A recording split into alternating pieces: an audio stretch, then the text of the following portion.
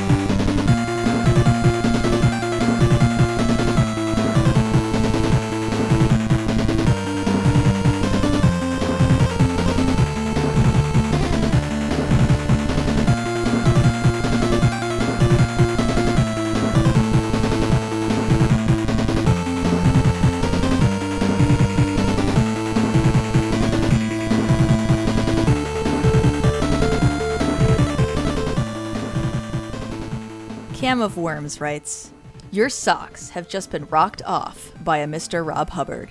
Consider yourself worthy if you can withstand the intensity of this track. Those drum samples alone are enough to break bones and shatter windows." I've not actually played this version of the game. I rented the Genesis version many years ago and got my hindquarters handed to me on a bloody platter. It's hard and bloody.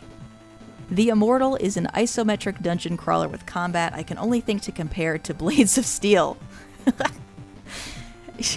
Duck, dodge, and trade blows with your opponent while keeping your feet firmly planted in place. Lots of button mashing, if I recall. Actually, probably more similar to the one-on-one brawls in General Chaos, if you've ever played that. The soundtrack has a strong Tolkien-esque fantasy feel to it, with melodies and motifs that call to mind pan flutes, whistles, and other instruments traveling bards tend to keep in their packs. The NES soundtrack is far and away the superior version. It's hard-hitting and intense, whereas the Genesis version just sounds, I don't know, wimpy? This track in particular makes me aggressively punch my steering wheel to the beat. That's really the test right there. If a track makes you kick the crap out of your car, you know it's good. Oh, I can relate, Cam of Worms. I can relate to that. with your palm. Bam, bam, bam, bam. Yeah. Thank you, Mr. Hubbard, for turning me into a man with that track. Unfortunately, though, Kama Worms is right that it does shatter windows because that mist pane is in pieces now. But that's all right. We'll just move on to the next one, for the next track. It was worth it. Man, I didn't know this mist would bleed when it shattered.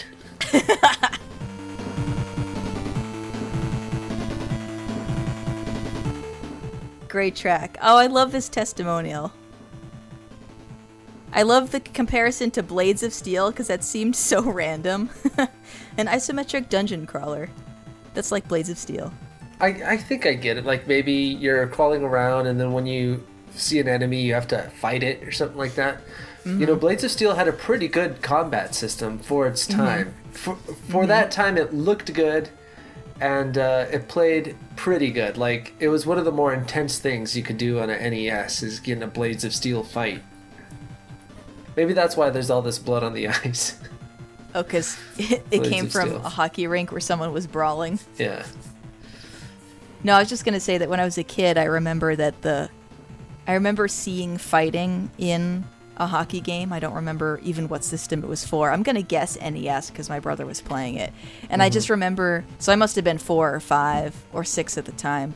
And I was so confused. I didn't understand the connection between hockey and fist fighting, you know? Yeah, there really isn't. I just wasn't exposed to that culturally yet.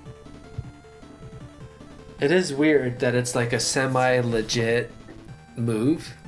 What is it about hockey, actually? I don't understand why that's part of the fabric. I don't know. I wish I could tell you.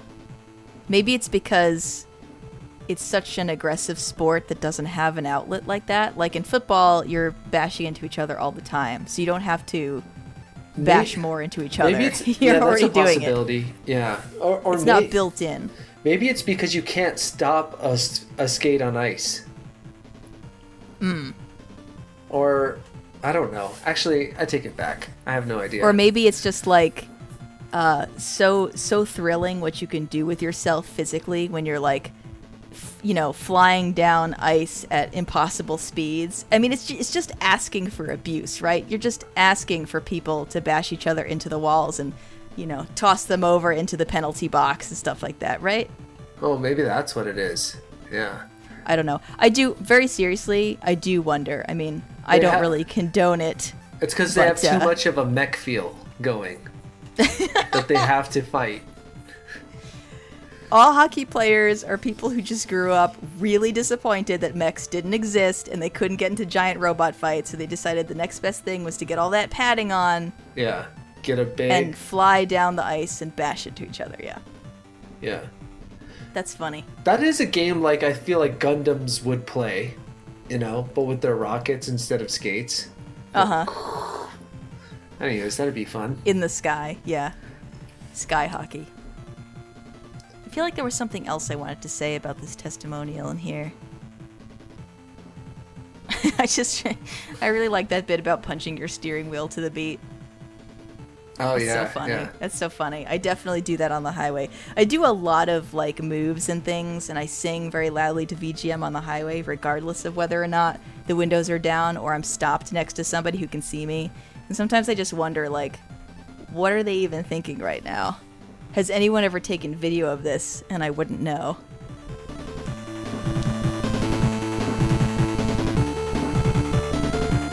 You never know.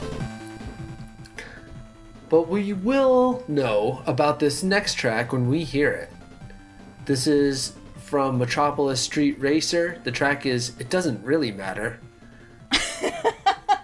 Composed by Richard Jocks and TJ Davis, who does the vocals. This is for the Sega Dreamcast, and it was recommended by Electric Boogaloo. Here we go.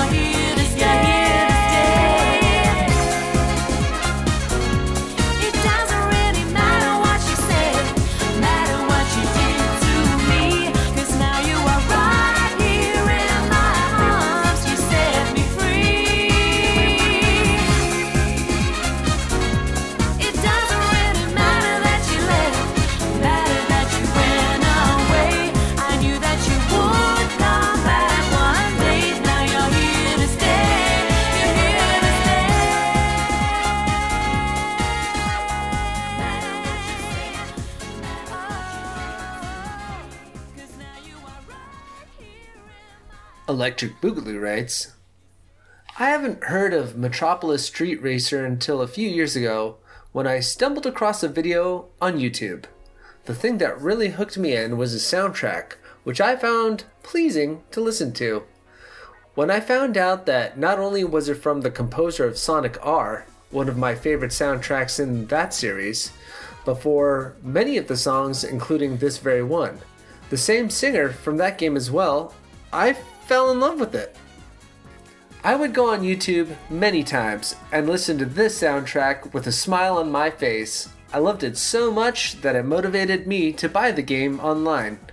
Once I got into the gameplay, I was treated to an ambitious, challenging, and fun racing game where you rack up points for driving in style. Plus, it even has radio stations you can listen to. Of all the great songs on the game, I decided to pick this one. Not only because the riff from Sonic 3D Blast's Green Grove Zone is reused in the chorus, but also because of TJ Davis's powerful vocals that helped give this track some extra dance flavor.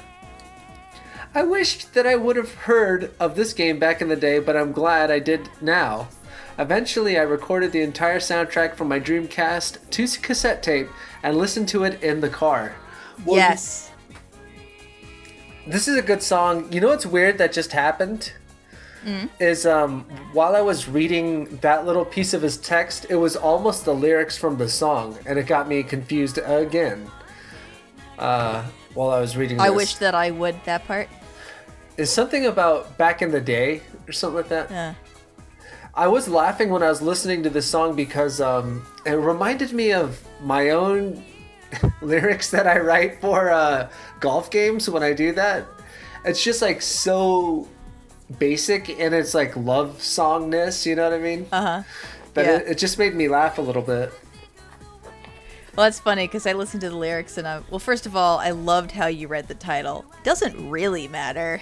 It's just so funny. But yeah, I'm all like, I listen to a song like this and I'm like, no, girl, you gotta leave that guy. It does matter what he did. But what a great track. Yeah. This is so good. This is that that like Dreamcast-y feel that I can't describe any other way. I mean, it's for the Sega Dreamcast, but whatever that time period was when they made music like this for video games. Maybe they had a whole group of people who were sitting in a room trying to corner the style like we found out about golf tracks. I don't know.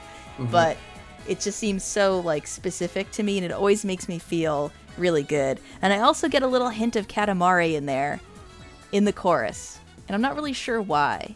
I think it's something about the actual chords that they're using, but I don't know. Just good feelings all throughout this.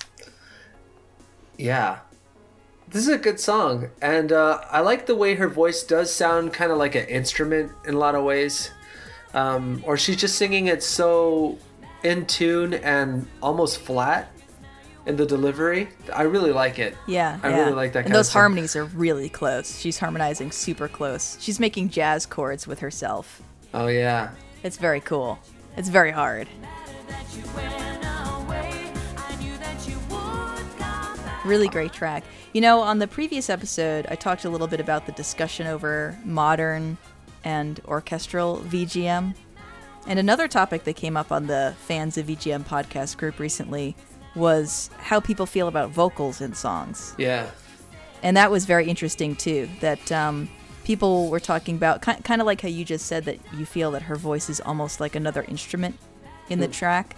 There were some people who were speculating that they are more accepting of Japanese vocals in tracks because since they can't understand what the words mean, they just think of the voice as another instrument in the ensemble, which is an interesting thought. What's weird is, like, this sounds like a Japanese track to me. Yeah. I'm kind of surprised it's not. I guess. Unless Richard Jacques is actually, Tazutake Mitsuyoshi or something like that. That's, yeah, his maiden name is something else. I think also Electric Boogaloo made a note that I believe the pronunciation is actually Jax. Oh, Jax? Yeah, which is not what you would think, but I guess that's just, the... Cool. The Englishization of the name. Well, One more thing to mention real quick is just that you suggested that they were all like sitting in a room. When you're talking about 3D golf simulations by T&E Soft, referring to last episode where I revised the myth of Yumi Kinoshita. To be clear, I like to think of them being in the same room, but I have no idea. Yeah. We just know that they all got the order, and she says that she was studying, that, you know, they all were studying it. But I don't know how often they were, like, checking in with each other, you know? I think, Josh, that we can allow ourselves some myths. That we can let some dreams live, even in the face of this information. Yeah, we should still contact her just to ask her if Shigekazu Komaki went to her wedding. Yeah. And then I feel like you'll have to just, like, retire. That'll be the perfect end. Yeah. The perfect end to the story. Oh, speaking of that, that's something I wanted to mention about this testimonial. I love this last piece Electric Boogaloo brought up about loving the soundtrack so much that he recorded the soundtrack to cassette tape to listen in the car. Because I feel like that's the perfect ending to a track like this in a racing game, that it would then get ported into real life. Oh, yeah. And accompany someone as they drive.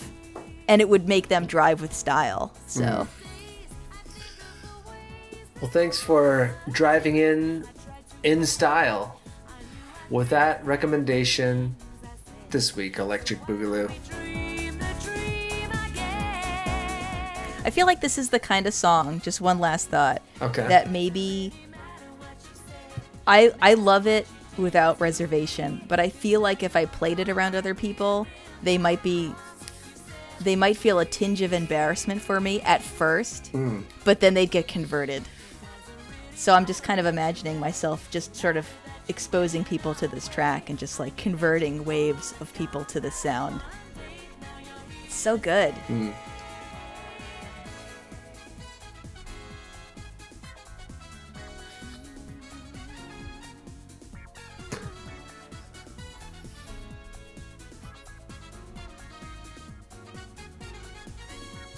All right.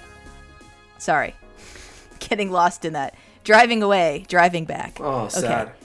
I know. Moving on. It's sad to watch this music video of like the girl singing with sunglasses in her car with her hair, and then she's like now driving away from the camera finally. Yep. It's sad. All right. Well, let's move into the next track, which I think is also going to be great. This comes to us from Shoryu Kenny. The game is Snoopy Concert. The track is Daylight Forest. The composers are Dave Brubeck, Hirokazu Tanaka, and Minako Hamano. And this is for the Super Famicom. Let's have a listen.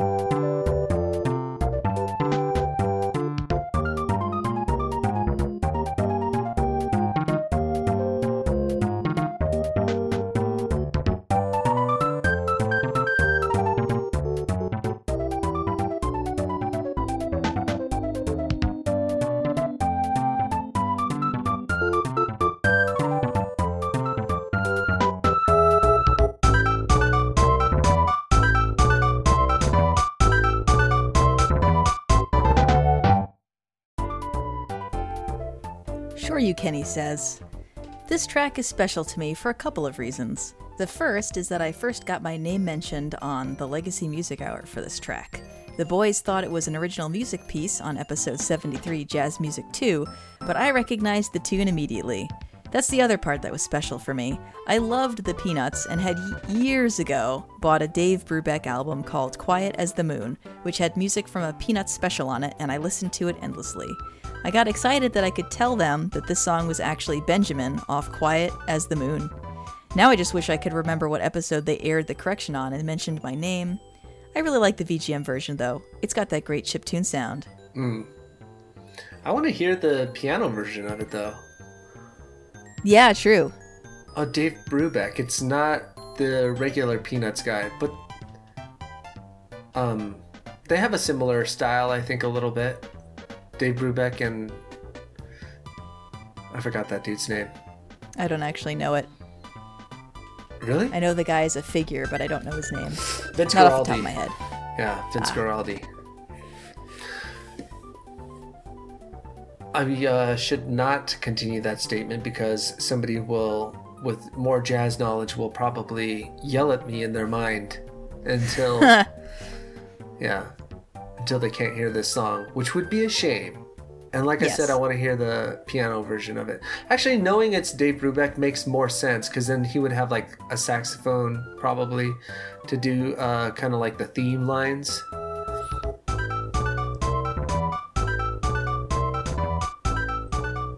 This is beyond my knowledge. Anyways, moving on.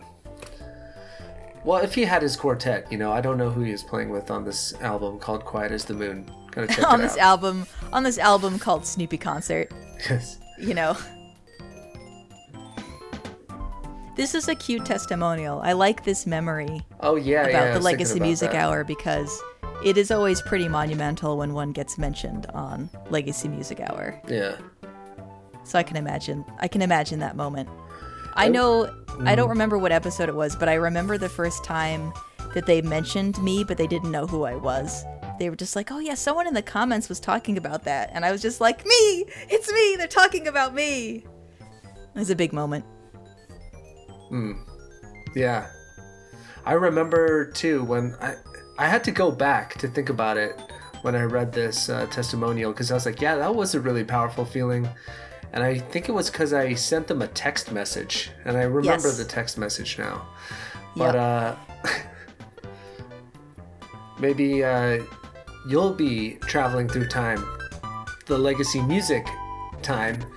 And while you're looking for Sure You Kenny's mention, maybe you'll hear me too, somewhere around in that area. Probably is, actually. 2013 or something like that.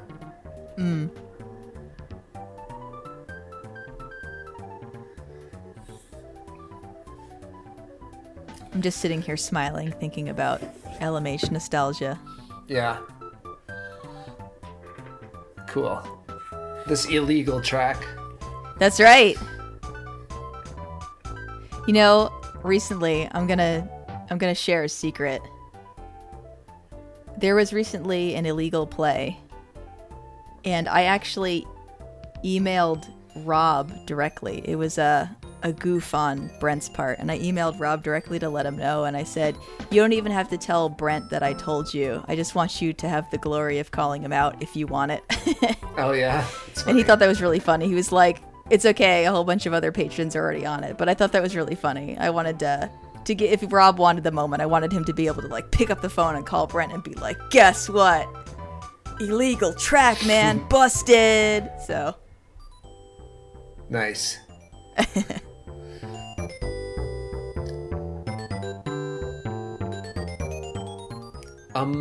Anything else for this one? I don't think so, although we're making a lot of progress with these sheets, with these last two chill tracks, so I say we're about 3/4 of the way there. Aren't you so tempted to slide down these sheets? I really am, actually. Yeah. I feel like that's a bad move. Did you bring a toboggan? I didn't bring a toboggan. I think I see some toboggans over there, but I think they're just part of the background. I don't actually think we can interact with them. Oh, that's too bad. Yeah. No, let's stay focused at the task, on the task at hand. Maybe someday, maybe after we clear this level, we'll be able to come back and then we can just go for slides. Sounds like a plan. Uh-huh.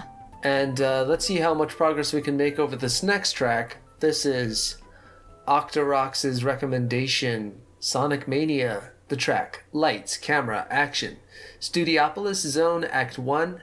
The composer's T. Lopes for the PC, Xbox One, PS4, and the Switch. Let's take a listen.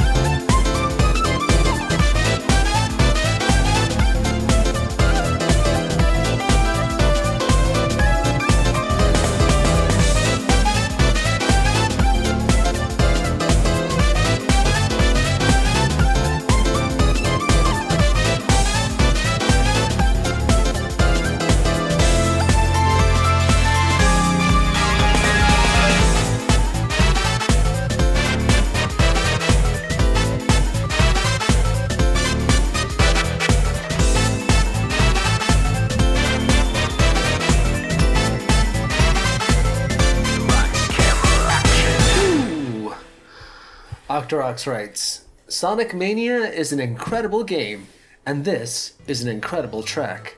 In my opinion, it stands up next to classic Sonic greats, and fits incredibly well with the neon, Hollywood-inspired zone it's paired with in this game. T. Lopes outdid himself on this soundtrack. What else is there to say? I'm pretty sure that T. Lopes is the coolest man alive at this moment. He's so funny. He's so funny. I follow him on Twitter. He's so funny. He loves the music so much. He seems so genuine. He just seems like somebody that you want to hang out with, and is also creating this incredible art. And he's from your neck of the woods. Or yep, he's from your hometown or something. Yeah. It's cool. Yeah. Super cool. Yeah, it does sound a little... Does it have the Dreamcast sound for you? It does. Yes. I would say so. That's what it is. A category that Emily has made up, but yes. That's to what me, it sounds is. like it's the Dreamcast sound, and then there are a couple of like FM things layered on top of it every so often to give you that like that old school flavor. It's interesting. Two tracks that like make me feel like they're from Japanese games but are not. Mm-hmm. Well, he is trying to capture that style for sure. We have a great driving soundtrack, I think, this week. You know? Oh yeah. We've got good wind feel going on. We do have a lot of wind feel going on. You're right. This definitely has wind feel. That's funny. I have yet to play this game. Oh yeah, I am know. driving several of my friends off a cliff from not having played this. They're like, Emily, you gotta play this game. I want to hear you freak out about how great this game is. So they like want to feed off of my experience with it. They themselves have played it and they're like, it was made for you. And I'm like, I know, I just take forever getting to anything. I'm sorry. So that's funny. It's definitely on the list. I'm definitely going to get it this year. So, and I'm excited. I'm looking forward to it. Oh, you know what else I should mention? Just as a personal milestone here. This is the final episode I will be recording in my house. No! Yeah, so this is it. I'm going to be moving out at the end of February. And by the time we record again, I'll be recording not from my little citrus basement corner adjacent to my retro room, but in an apartment situation. So things are moving along quickly and getting things done. It's been quite a journey, so I'll be excited to be on the other side. Did you find a apartment with wood paneling? You don't need wood paneling. I would love if there were apartments with wood paneling, because I do love it. There is not wood paneling in this apartment, however, we're on the top floor of the complex and there are wooden beams in the ceiling. Oh, okay. So at least there's that. So it feels, you know, it has some interesting character to it for sure. Cool. But yeah, Nathaniel said, because I'm really, really brokenhearted about saying goodbye to the retro room, because no room has ever been more Emily than that retro room. And Nathaniel said to me, he's like, we'll get you wood paneling someday. Someday in the future. Yeah, when you move from your apartment, you can make a whole room the Emily room, right? Or your whole house the Emily room. I can't make the whole house. But well, okay. There's a line must be drawn. No, when I go to the bathroom, I want to be looking at pictures of Sonic the Hedgehog running in a loop. Yeah, it's just going to be like framed video game posters everywhere. When I'm not using consoles, they will be hung up on the wall. Yeah, exactly. I want your house to look like the background of a YouTube video for a comic book movie review. Oh. You know what's really funny? I was actually just thinking about this. I think I'm thinking about this in particular because I'm getting rid of things and kind of paring down to the essentials. And I was talking with Ed of Pixel Tunes Radio once, and he made... This was unrelated to what I'm going through in getting rid of my house, but we were discussing that phenomenon of people recording videos in front of a very carefully set up stash of stuff. And he said that he would rather be remembered for like the reviews he does or the gameplay that he engages in, and not for the stuff he owns. No, like he wouldn't want... Was that? Yeah, look, Ed, I know what you're talking about, but people can't just look at somebody's face. It makes them uncomfortable, you know? Like, you have to have a lot of stuff in the background. Oh, I see. So you see the background as more as a favor to the viewer and not just like... Yeah, because how many takes are you doing? Like, how many, cuts are you doing? How produced is your video? People, it's a visual medium, so they have to look at something, you know? Yeah. If it's a podcast, obviously, just focus on your ideas. Right. That's funny. That's a totally legitimate way of looking at it. I wonder if there's like a way to tell if somebody's just trying to show off or if they're setting it up for you, the viewer. But I think they all are, but it's like you're grateful because if you actually want to listen to what they have to say, it's nice to be able to run your eyes over and distinguish all these different toys they have, you know? Yeah. Do you remember when there was like a kind of a fad of people taking profile pictures in front of their bookshelves? Do you remember this? No.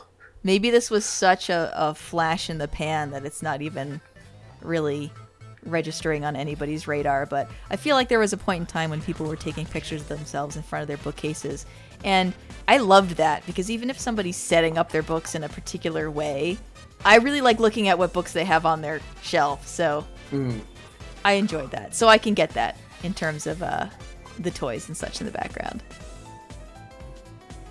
Or just wood paneling. So someday I'll have it back again. I'm excited to be reading a book by a guy named Ian Bogost. It's about gaming, but I actually learned about him through this other topic, which is object-oriented ontology, or OOO. And it's basically this idea of trying to talk about treating objects as equal universes that can be described in as much complexity as basically living things, I guess, and people. Yeah.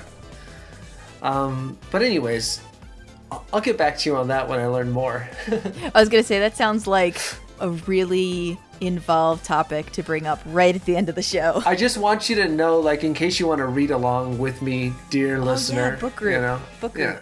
I might bring it up again, like just a little bit about what he talks about, but I'll wait till we have a little bit more time. Yeah. We'll save it for another dungeon basement episode. Yeah. Because it looks like the timer on this level, which I didn't even see until we got to the top of the screen. I didn't see that either. Oh, crap. It's almost out. Hey, was that an exit after all? I think we only have a few sheets left. Well, it's either an exit or we die, so... Well, maybe we can at least thank all the patrons before the timer runs out. All right, let's try to do that. So we want to especially thank Cam of Worms, Electric Boogaloo, Shoryu, Kenny, and Octorox for sending in the recommendations this week. We want to give a special thanks to Electric Boogaloo for vetting our composer information, and also thanks to JT for setting up the VGM Karaoke Lounge.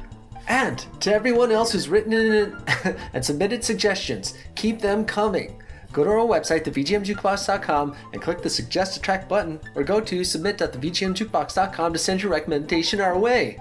Send us an email at insertcoin@thevgmjukebox.com, or you can send us snail mail at the VGM Jukebox, P.O. Box 26959, Los Angeles, California 90026. Follow us on Twitter at VGMJB, and if you want to find us on Twitter individually, Josh is at Josh.Again, and Emily is at Keyglyph. Subscribe to the podcast on iTunes or any podcatcher, and please remember to rate and review us at the iTunes Store. Join the group on Facebook at facebook.com/group/thevgmjukebox, and be sure to check out the bulletin board at the end of the episode to see what music and video game and podcast related projects your fellow patrons are up to. If you want to be on the bulletin board, let us know, and we'll see you next week. Okay, I'm going to dive through. Here I go. You mean so much to us. And you always will!